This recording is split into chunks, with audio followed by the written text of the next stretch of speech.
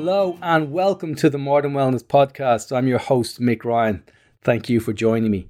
Now, I am a wellbeing facilitator and have been since 2002. I'm an Australian-based APRA registered acupuncturist.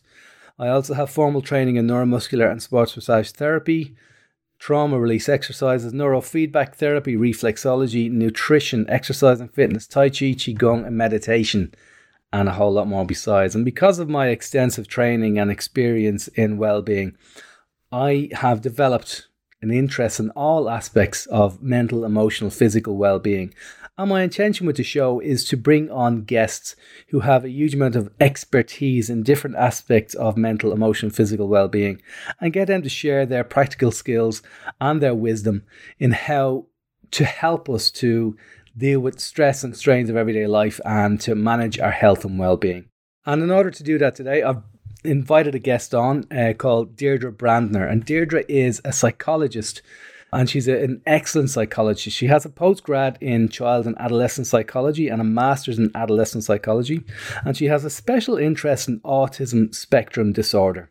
And what we want to do today, we're focusing on parenting kids with ASD or autism spectrum disorder during COVID and the unique challenges of that. We're also talking about how to transition kids back to school because we've been in this extensive lockdown. Melbourne's got the world's longest lockdown. Oh, that's not something we want to be really proud of, but yeah.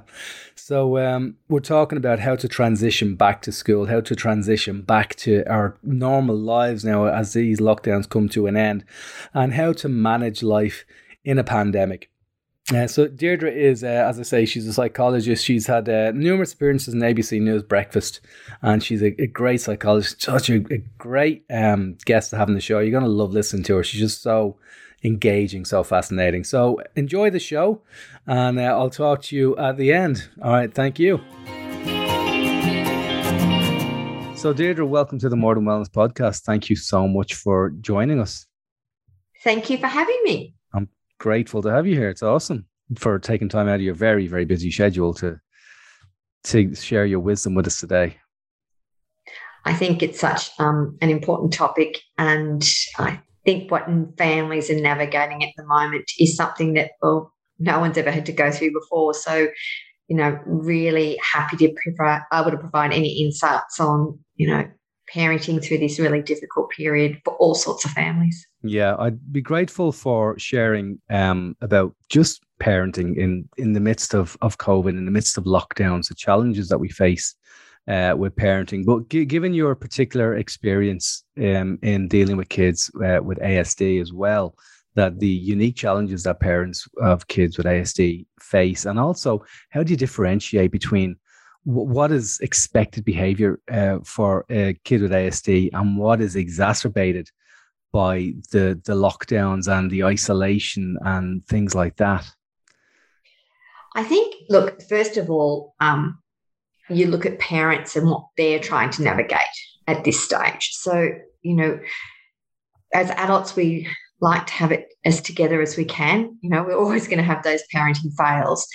But given how difficult this whole process has been for every parent out there, most of them walking to the door are struggling in terms of their own well-being and their own concerns, whether that be financial or employment or having to look after so many other people in their lives. So, we know that, the energy levels of parents has definitely taken a dive. And of course, this is the one time when our children sort of need us as switched on as we can be. And one of the things I have seen for families, for parents in particular, is this idea of this parent guilt, feeling dreadful that they're not doing it all, they're not able to do it all, they're not able to, manage their workload, keep on top of children's learning, and also respond to behavioural issues that we know have been exacerbated by the circumstances we live in. For many of you listeners, I'm sure they would be aware that for children who have autism spectrum disorder, one of the things that helps them most is order, predictability, routine. autism is, a social communication disorder. And to sum it up, the world seems different from them. For them, they don't look at it the same way. And all of a sudden, their very world has been taken apart. And what they knew, whether it was going to preschool or going to kinder or going to school, has stopped. The fact that they can't ride their bike to that coffee shop and get that one item that they used to get. Trying to explain to a child who's got autism why they can't go to Kmart to pick out yet another Lego set or yet another packet of Pokemon cards. I mean, the rigidity of their thinking is so challenging in this stage, because we understand the challenges of things that we're used to be able to do that we can't do. And even us as adults struggle with that. So for children on the spectrum, the difficulty in understanding the new rules and the new no-go zones has been really difficult for my clients. And it's very much about those unwritten or hidden rules. It's funny because we're reading a book from my son at the moment about the hidden rules of pirates. And it's learning about hidden rules that should the rest of us, we pick up so easily, so quickly. But kids with ASD, they don't get those hidden rules. They are hidden, they remain hidden, and it takes a long time to get around that, doesn't it?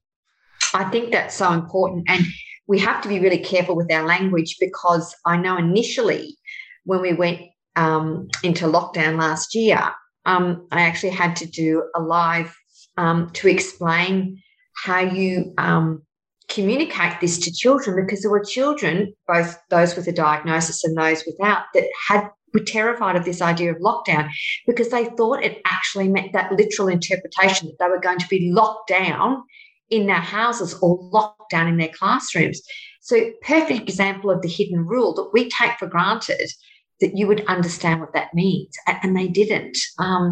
So it's every one of those tiny little steps along the way that these children just don't understand. And I think sometimes, even though we feel that, we're educating ourselves to help these beautiful children, some ways they're really educating us.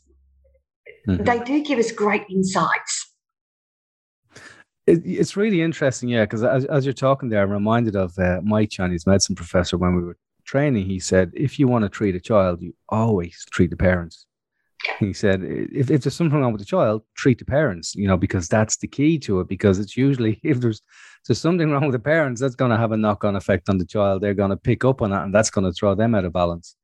And it's very much in line with what you're saying there. Absolutely. And I mean, I think one of the, for children with ASD, there's two reasons they're not coping.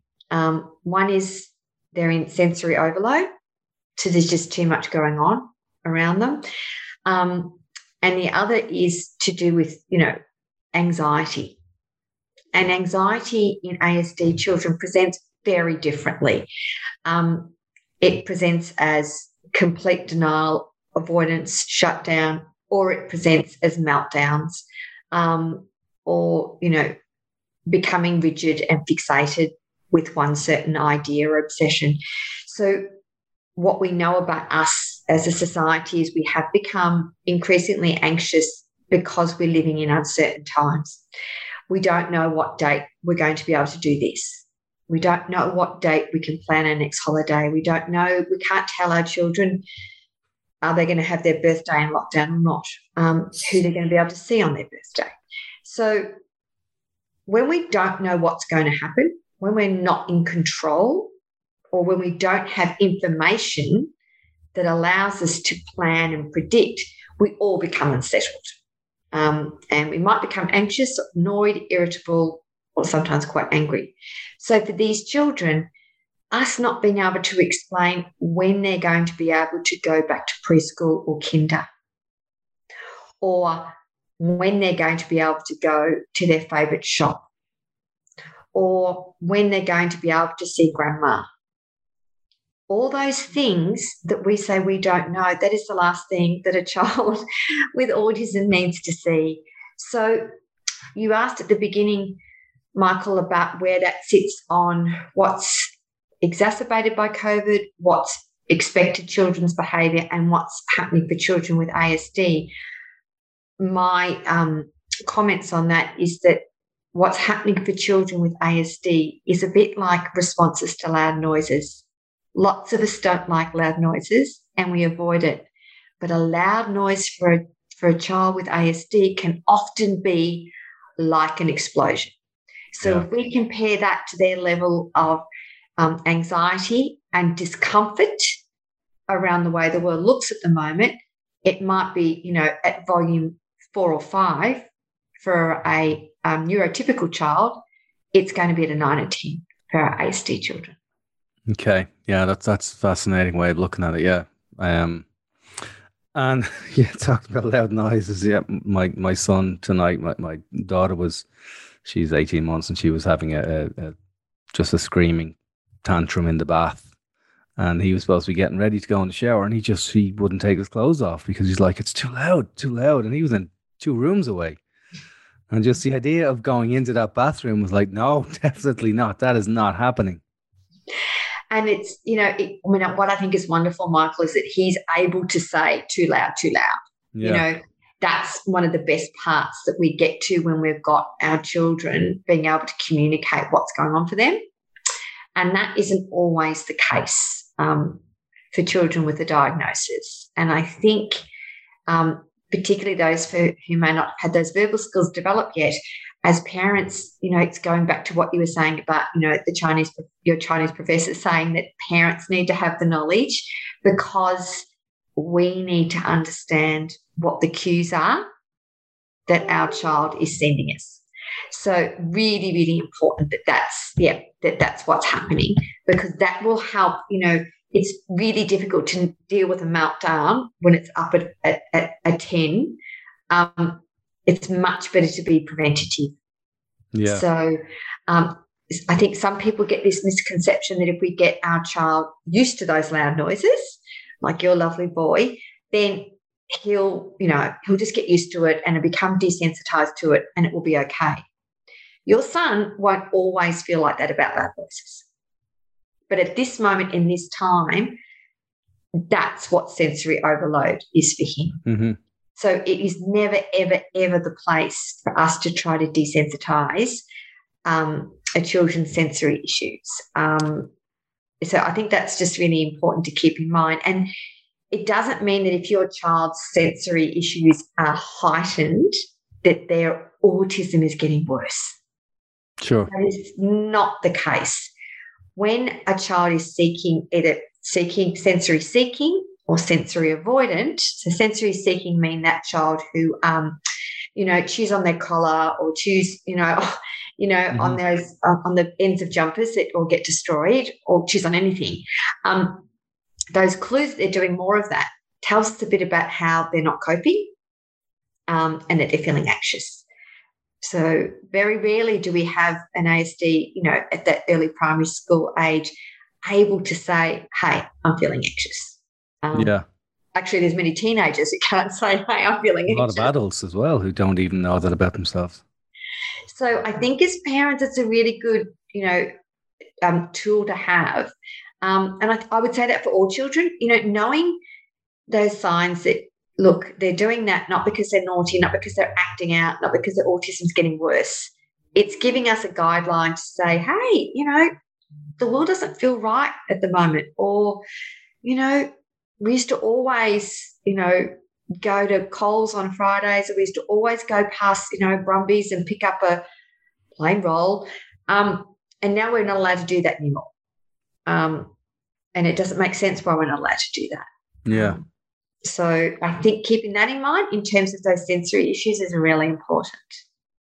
And what you were saying there then, particularly talking about meltdowns, because I saw on your website you had a blog about the difference between tantrums and meltdowns. Mm. And there is a differentiation that I wasn't aware of, but particularly that meltdowns are generally associated with kids with ASD. And what is the difference between those and how do we manage that? I know you're talking about prevention. Yeah, but it is. I mean, that's absolutely the key. The key is prevention, in saying that sometimes the meltdown occurs at the end point. It was actually that, my socks didn't go on right this morning. Mum put out the blue plate instead of the yellow plate. A loud noise came on the television. We've changed where my special rug is. And then, Mum wanted me to put on that jacket. So we might think it was the jacket that was the problem. No, it was building up along the way, because a meltdown is you are overloaded. I'm overloaded. The world has overloaded me and I don't know how to cope. And it won't be logical. Meltdowns are not logical. That sensory overload, that the world is too much for me and I need to be in a safe place. And there's no disciplining for a meltdown. Children don't choose to feel like this. And I think, one of the things that happens as parents of children who have these meltdowns, I think that if they are public, I think our own feelings about that often cause us to react in a certain way, because we start to feel like we don't know what to do or we don't know what to cope, how to fix this, how to save it, how to save our child from this horrible experience. And then the other bit is the fear of what other people think. Okay, so the idea that other people are going to be judging my child or my parenting in that moment. And I think one of the best ideas to remind yourself of is, I think we always look at people around us and assume that they're thinking the worst. Yeah. Those people might actually be thinking, wow, that mum's having a tough day. Or that poor dad, look, he's trying to get that little one out of the supermarket aisle. So if you're a parent who's watching your child have a meltdown or a tantrum, please don't assume that everyone's judging you negatively. Your job when managing a meltdown is help to reduce the sensory overload. And that usually means being somewhere quiet, being somewhere where there's less stimuli, or being somewhere that's predictable. Because that then helps your child feel safe in the world again. Tantrums, on the other hand, are a behavioural response to a situation that went badly. Okay. Tantrums are easier to deal with because your child can learn from that. So if your child throws a tantrum because it's time to leave the park, when you get home and they're calm, you can say, oh, yeah, you were grumpy, you didn't want to leave the park. I understand that. What about next time I give you a warning? What about next time if you come straight away and we walk to the car together, you can have a Freddo frog? That will not work for a child having a meltdown. You could promise them anything in the world, that meltdown's not stopping. And how do you differentiate between the two? Tantrums are usually around, it's got more to do with things not going the way they thought they were going to go. So I know for children with ASD, that could also overwhelm them. But it will be an outburst, not a meltdown. A meltdown has some essence of sensory about it. Okay. All right? Yeah. They might not be able to tell you what it is. Okay, right. It's a bit like, to give an example for those parents out there who don't have a child with a diagnosis, when, for a couple of days, you're particularly when they were toddlers, they were whingy and whiny and they were grumpy and nothing appeased them. And then, 2 days later, they got a tooth or they got a cold. Yeah. Okay? There was stuff going on inside of them that they were unable to communicate to us what was happening. That's sort of trying to give those people out there an understanding of what a meltdown feels like. Because that's sensory. It's sensory. They can't tell you. They can't tell you what the problem is.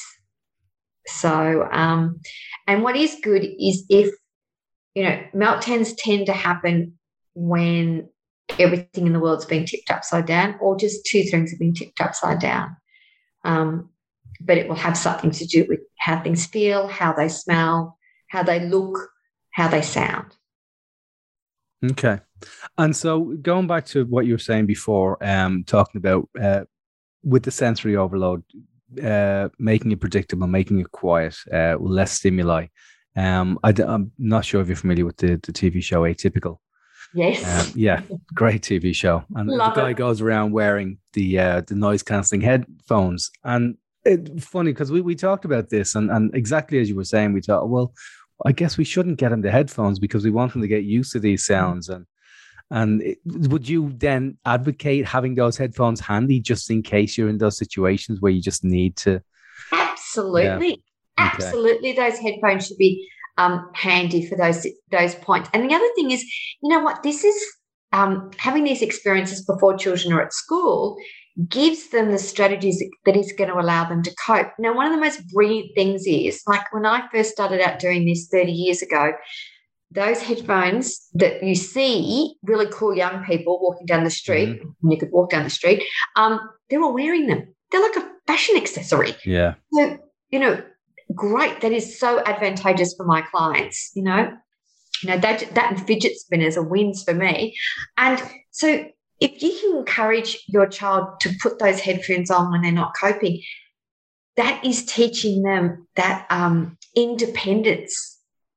I mean, what I see in well-run classrooms now when children are at school is, good classrooms have tubs of headphones. I mean, they may not be the fancy Bose noise cancelling ones, but they're headphones that anyone in the classroom picks up and puts on their ears when it gets too noisy.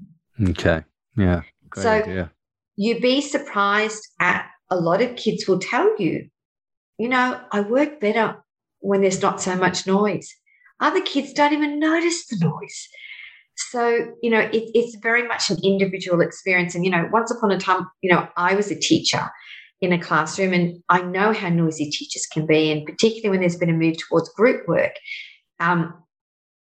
We need children, whether they have a diagnosis or not, to say, this isn't working for me, this will help. So by all means, if you've got those, and we teach your child that if I'm feeling yuck, I can put this on. That's fantastic. I think that's just wonderful. Yeah. I've got some clients I see who just find the idea of lots of people looking at them really difficult when they wear sunglasses. Okay. It just helps them feel like there's a gap between them and the world and what they're having to put up with. So, there's lots of really wonderful modes that we can use to help give our children that little bit of a reset, just a brain break, a sensory break from all that's too much. And like in classrooms, for instance, or in your home, I think every year I rush out and buy those pop-up tents for my clinic and, recommend that every classroom has one, because even though they're flimsy and, there's a little see-through bit, you'd be surprised at how many children, when they want to break from what's going on in a busy classroom or a busy kinder setting or a busy clinic, can take a break in there for a few moments and then come out when they're ready. That's a great idea. So that's a really helpful strategy. We talk about reducing sensory overload, and these are really important things to consider. I mean, particularly for your listeners who might have their children returning back into the environment, to the school environment over the next couple of weeks. In some ways there has been a bit of comfort. Some of my clients who have a diagnosis, there's a lot they don't like about it. For some of them, particularly those ones in late primary and early secondary, not having to deal with socialising every day, not having to deal with people every day is a real relief for them. So, I think there are positives and negatives to every situation. Yeah, of course. And I guess we're in, as you said before, this is uncharted territory. We don't know. Each step that we go on is just a new just experience for us, and experience for these kids. And you said before, it's for us, if it's 4 or 5, it's a 9 or 10 for them. Going back to school after all that time, I never even thought of that this is, we're thinking it's a great thing, they're going to get back in, but it does present new challenges. Yeah, it means that you've had probably a little bit more peace and quiet at home. You've been able to stay in, that sensory clothing, when it's that special pair of tracksuit pants or pajama pants, or for some of our ASD clients who actually don't like wearing any clothes at all, these have been, a real relief for them. So, working with my clients at the moment, sort of putting things in place in that preparation for that return to that environment, and making sure we do that gradually without too much, setting up those visual calendars to help them prepare that for that. And I suppose the other area that sort of I see coming up in term 4, as a psychologist who works around the school terms, I'm always aware of what's the next thing that's coming up. And for some of those children, who might have a diagnosis or may not, starting school next year, usually we like to give our children, particularly those with autism, more opportunity for transition, more school visits, more familiarity with them, with that new setting, if that's going to be the case. And the same for those who are transitioning from year 6 to year 7. So there's sort of the other things that's really important to keep in mind at this time is, talking with your school or your kindergarten, preschool, how we can help put things in place to, to make that transition as smooth as possible, even with the restrictions that we have upon us. I always say that, driving past that school or that kindy or that secondary school at all different times of the day, and that's one of the advantages of lockdown in the next couple of weeks, schools will be busy at different times, is a really good thing to do. Your child can't visit on the premises of the school, standing outside looking through the fence is really helpful. Right, really simple things to think of and do. Yeah. And even things like pick up and drop off. Yeah. Go and take your child for a visit when that's happening, because schools look very different at pick up and drop off than they do on the weekend or in the middle of the day. Let them have a look when their children are out playing. If you're at a kindy, go on different days at different times. Pick over the fence. They're all little things that will really help your child. Yeah, because like, for example, we're supposed to do the prep program just to, for 6 weeks or so in advance to get them used to it. And that's just not going to happen now. Mm-hmm. So yeah, exactly as you're saying, this is simple things we can do just to introduce them to it. And it makes perfect sense. And I didn't even think of it, just going back to what you were saying, that, today was the first day for my son going back in to he's in a 4-year-old kinder, and it's coming to the end of it. And he misbehaved today, or what we would perceive as misbehavior. Yeah. But it makes perfect sense now that, he's got friends there that he's seen for the first time all together in a few months. Yeah. And, they haven't even all come back yet. And it's shift again for him. It's another transition, and transitions are always a challenge, aren't they? Absolutely. Transitions are really difficult, even if they're transitions that you do a lot. Okay. Yeah. Everything can look a bit different and feel a bit different. And we all know those cases where, it's the same kindy setting or the same classroom, the same children, same school bag, same snack box, but, the teacher's away. Yeah. Like that is like the world is broken open when that happens for these kids. So those small things can be difficult. Look, one of the advantages in some children being able to return to their school classroom settings or kindy settings with just a few students is at least they're getting used to being in that environment till it's a full classroom, because that then lifts the noise and the expectations. But I think we can always look back in retrospect and work out, oh, yes, that's right. But I think understanding what's going on for these little people, is the greatest education in ourselves. Yeah. And again, it comes back to the parents, of course. Yeah, treating yourselves.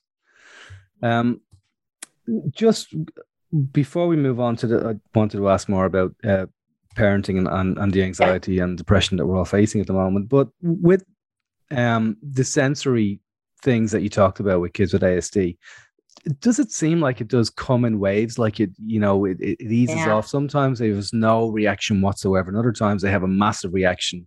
And is that just completely unpredictable? It's more unpredictable when they're younger. Okay.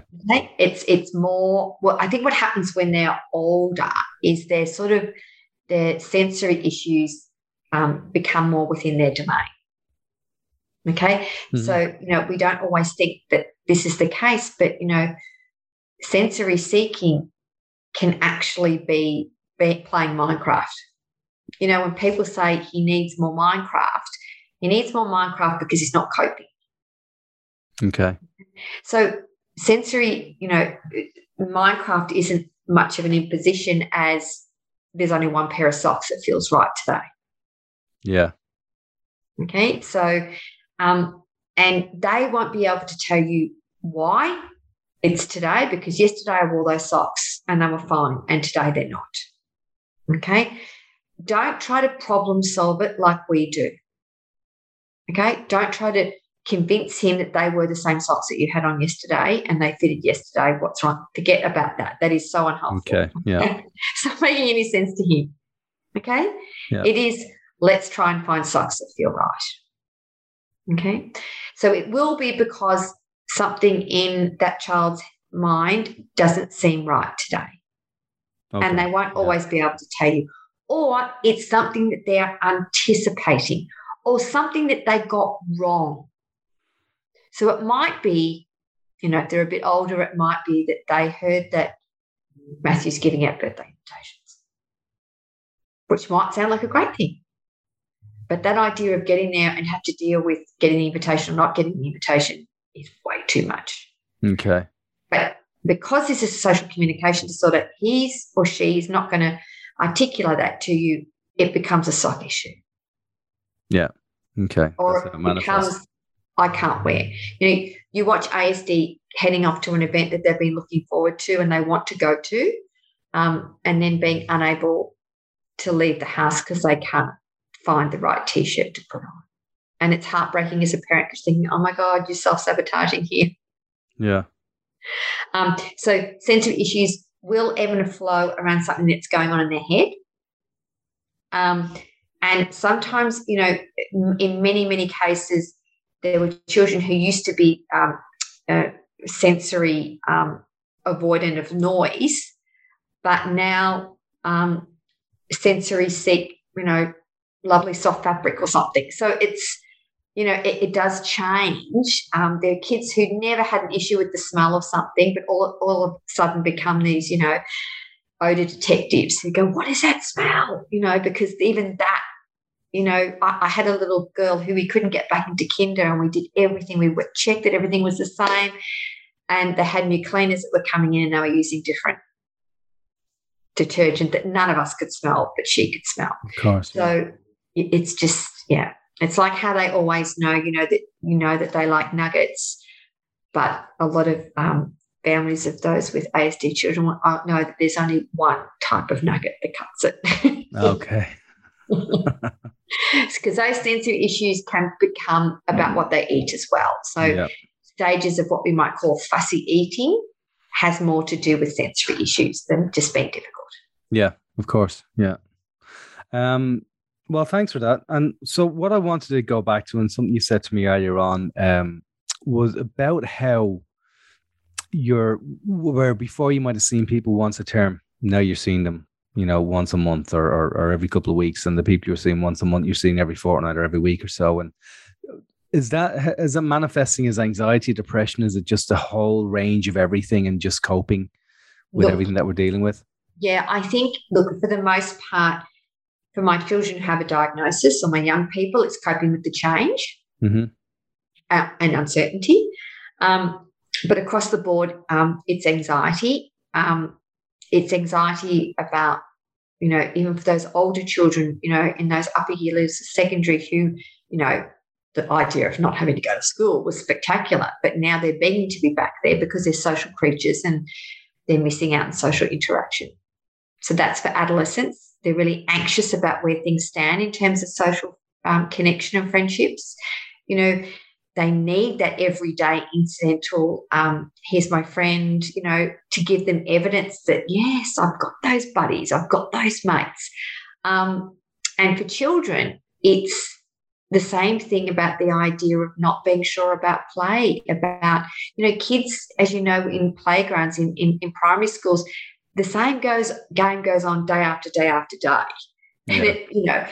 And so going back into that environment and not knowing what game we're going to be playing, it's really difficult. So even though children know they'll be going back to school one day, what was once great fun and something to look forward to now makes them anxious. The schoolwork, oh my gosh, don't get me started. We've been so on about how important our mental health of our children is, and it's far more important than schoolwork. Yet I know that a lot of parents and children remain anxious about that of how much schoolwork they've missed. So that's another added stress. I'm getting lots of calls from families saying, I've watched my child on Zoom. I'm worried they've got ADHD because they can't attend. And it's trying to explain that, no, that is not the case. This is not how children were meant to learn. So anxiety of parents, we know anxiety is contagious. If we're anxious as parents, children pick that up. They are so good at cueing in to what's going on for us.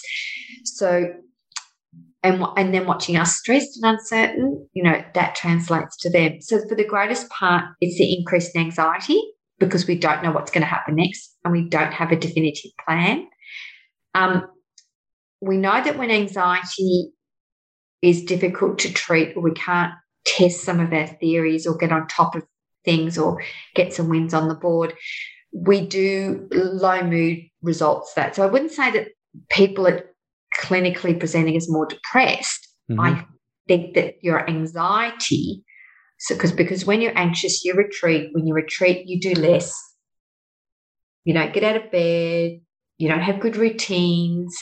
And then that tips into you sliding into that feeling of low mood, helplessness, which is when, we get some of the depression. Yeah. I wouldn't say there's been an increase in depression in primary school age children, but there's definitely been an increase in anxiety. I would say for teenagers, what it's presented as anxiety, and then that's manifested into depression and low mood. Okay. And for parents? And for parents, overall, it will be anxiety, anxiousness for themselves, anxiety about, for a lot of families, my child's so far behind. What does that mean for the rest of their schooling? And what I keep explaining to you, everyone's in the same boat. This is not, everyone in Australia has missed out on Year 8 maths. Yeah. And guess what? Year 8 maths is not the most important thing in the world. Yeah. All right? Yeah. So we have to stop looking at it as about curriculum, about what we're achieving. It's about teaching our children that the world can be okay, that you can do anything. You've managed what you would, if you're in Melbourne, guys, longest world record for the longest amount of days in lockdown. If you get T-shirts made that say I survived Melbourne lockdown. But there does need to be that recognition of, how well they've done. One of the things that parents will I think will really value seeing, I think you mentioned it before, them going back to school, is trying to get back to some sense of normal, trying to get back to routines. Parents know that they feel better when there's a plan or a routine, everything isn't chaotic, and kids feel better when there's a routine and a plan. So I think a lot of the stress for parents comes from not knowing, not having routines, and being really worried about their children. And we know there was a recent set of data that came out of the UK because, of course, they're a little bit ahead of us with the post-lockdown children returning in. Whilst they experience the same sort of data around poor mental health in young people, we have been showing that looking 3 months post being back at school, children have begun to improve with their mental health and re-engage in those positive relationships and even re-engage in learning more effectively. So I think it's really important to always consider data. When it's evidence-based, we can safely say that once we're all back on deck, we will get to see some more normality for our children. So with that, then I guess we're all experiencing what we essentially is a collective trauma for us right now. Do you believe then that once we have an opportunity to heal from trauma, that we actually do become stronger from it? I think that, I think healing from trauma, it's like a scar. Yeah. There's always a little bit of tenderness there. Sure. Okay. I don't think you can, and I don't think it's healthy. I don't think it's healthy to pick a big whopping bandage over and go, right, that was done. I think healing is really, really important. But it's what healing looks like. Yeah. I think recognizing when you aren't feeling great and putting things in place that help you as an individual. And I think that's really pertinent to parents. I think one thing will happen is when children go back to school, particularly younger ones, they'll get back into their routines. I think us as parents, I think we'll be quite overwhelmed by having to process what we've just, it's like everything, we keep coping until we get to the end. Yeah. And that's often when we have that real dip. So I think for some parents, we might see that. So when you talk about healing from trauma, I think it's important that we put in place good strategies of self-care, and looking at, whether you were triggered by anxious thinking, do some work around that. Get better at, there's lots of great online programs and apps and things you can start to do so you don't fall into that trap of letting that anxious thinking and that negative cycle spiral you down. So, I'm a firm believer if you've been through a tough time, you've got to have takeaways out of that. And they don't all have to be bad. I do think one of the things that happened this time with this recent lockdown is that we were all re-triggered. And I think that's why we would say undoubtedly this sixth lockdown has had the greatest impact mentally on people's psychological well-being because of that. But, I think the idea of more lockdowns, I think each time we go back into them, particularly when they're the length that these ones are, we do get there is a trauma. Again, we revisit that. But I hopefully with, the plan moving forward, ever hopeful, that we're not looking at that. Yeah. So when you're talking about the takeaways, what do you mean by that? What would that look like? I think that would look like that the things you took for granted. Yeah. Okay. Yeah. I think the things Gratitude. You took for granted. Yeah. The simplicity of, hey, remember down in lockdown and when we played that stupid charades game or, remember in lockdown when we could only have picnics and we couldn't go to, McDonald's or La Piquetta to eat in, those new rituals and routines that you did that actually could be sort of fun. I think it's, and the idea that respect for, I think we have as parents is how hard learning is. Mm-hmm. And I think for some kids, not all, how long mum or dad's day is when they're working. Because for a lot of these kids, they've never seen us working. No. Yeah, of course. Obviously that depends on the age of the child. So, I don't like to think that I'm always, a psychologist, a scientist, but there's a big part of me that thinks that for a lot of us, we have begun to re-examine what's really important and what we really value, and what we sometimes take for granted. And whether that's the freedoms or whether that's each other, or whether that's friendships, or playgrounds, or, your kids' cricket team or swimming lessons. I think once upon a time we rushed through those weeks just, shuffling our children from event to event, whereas now I think we've got a newfound respect for how important those routines and rituals are to them. Yeah, that's a fascinating way of looking at it. Absolutely. It's great to think of those things that, we take for granted, even in lockdown, the things that we're getting to do, as you say, picnics, or for us, it's bike rides. Every day we have a chance, we get out on a family to do a family bike ride. And it's probably something that we wouldn't even make time for under normal circumstances.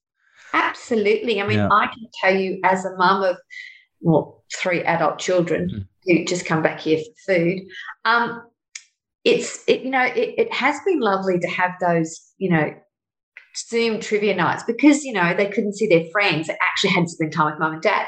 So, if you're talking about teenagers, and that older group who are always tucked away in their rooms, not wanting to spend any time with, parents, as if there's been some nice moments. For families. I think we all would like a nice break from each other at the end of this. But I'm sure I can say that of my husband, and I'm sure he'll say that about me. But it is about recognizing how important we are to each other. And that's definitely given us this. Yeah, it really has. And it's just funny as you're talking there about, gratitude for those things, or those, what we use to cope actually becomes a great thing for us, or a great memory. I remember back when I was traveling with my wife before we had kids, and we were able to do things like that, and we were able to travel before in that previous world. And we were in an airport about 4:00 in the morning, just exhausted, out on our feet. And we started playing this game called Bop, and we just had the cushions the little pillows that you wear around your neck on the plane. We just started hitting each other on the head with it. And it was just, we were delirious. We were just so exhausted. We were just playing this silly, silly game. And we talk about it still, how much fun that was. And, under different circumstances, we're just exhausted in an airport at 4:00 in the morning, just in transit. And it's not a fun time. But, we made the best of that in that moment. And that's, I guess, when we look back at this, we will have those moments where, hey, remember, we got to, our kids will probably say, hey, remember, we used to see you all day long. Yep. Yeah. Remember, we could go to the fridge any time of the day and get something to eat. Yeah. And that you got to see my teacher all the time. I mean, look, there's been, but I think, we're mindful of our steps forward here for us as parents. Mm-hmm. I'm always wary that, when we've done the hard yards, sometimes, we cope until we can't. So I think the next few weeks in terms of self-care is really important. And I think there will always be a little bit of a cautiousness. We know that people do have post-lockdown anxiety where they've got so used to being on their own that they're going, I don't know if I want to go out for dinner, or I don't know if I want to go to that function, or and that's okay.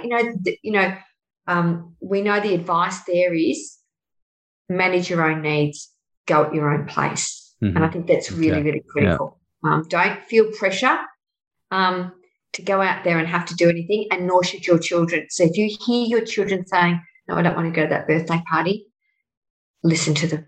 Okay. All right? They may not be ready for that. I know, some of my clients and my, nieces and nephews don't feel they can go to a playground when it's crowded. They said, can we come back later when it's quiet? Because they're not used to around being that many children. So these are things to keep in mind over the coming weeks. Yeah, it's interesting. And again, before, when we weren't in lockdown, we went to Healesville, to the sanctuary there. And they have the big birdhouse where you can go in there. And, before you could feed the birds. But now, because the birds haven't seen people for so long, they don't come to you anymore. They stay up in the trees. Really? Yeah. So it's interesting because they won't come to humans. They're so not used to so many humans coming in anymore that they just won't come down from the trees to get fed. That's fascinating. Well, you can see then, us as an animal life are doing the same thing. Sometimes we're cautious in wanting to be in that busy place with all that noise and interaction. And I assume we're far more complex than the birds are. And yes. So we have a lot more to deal with.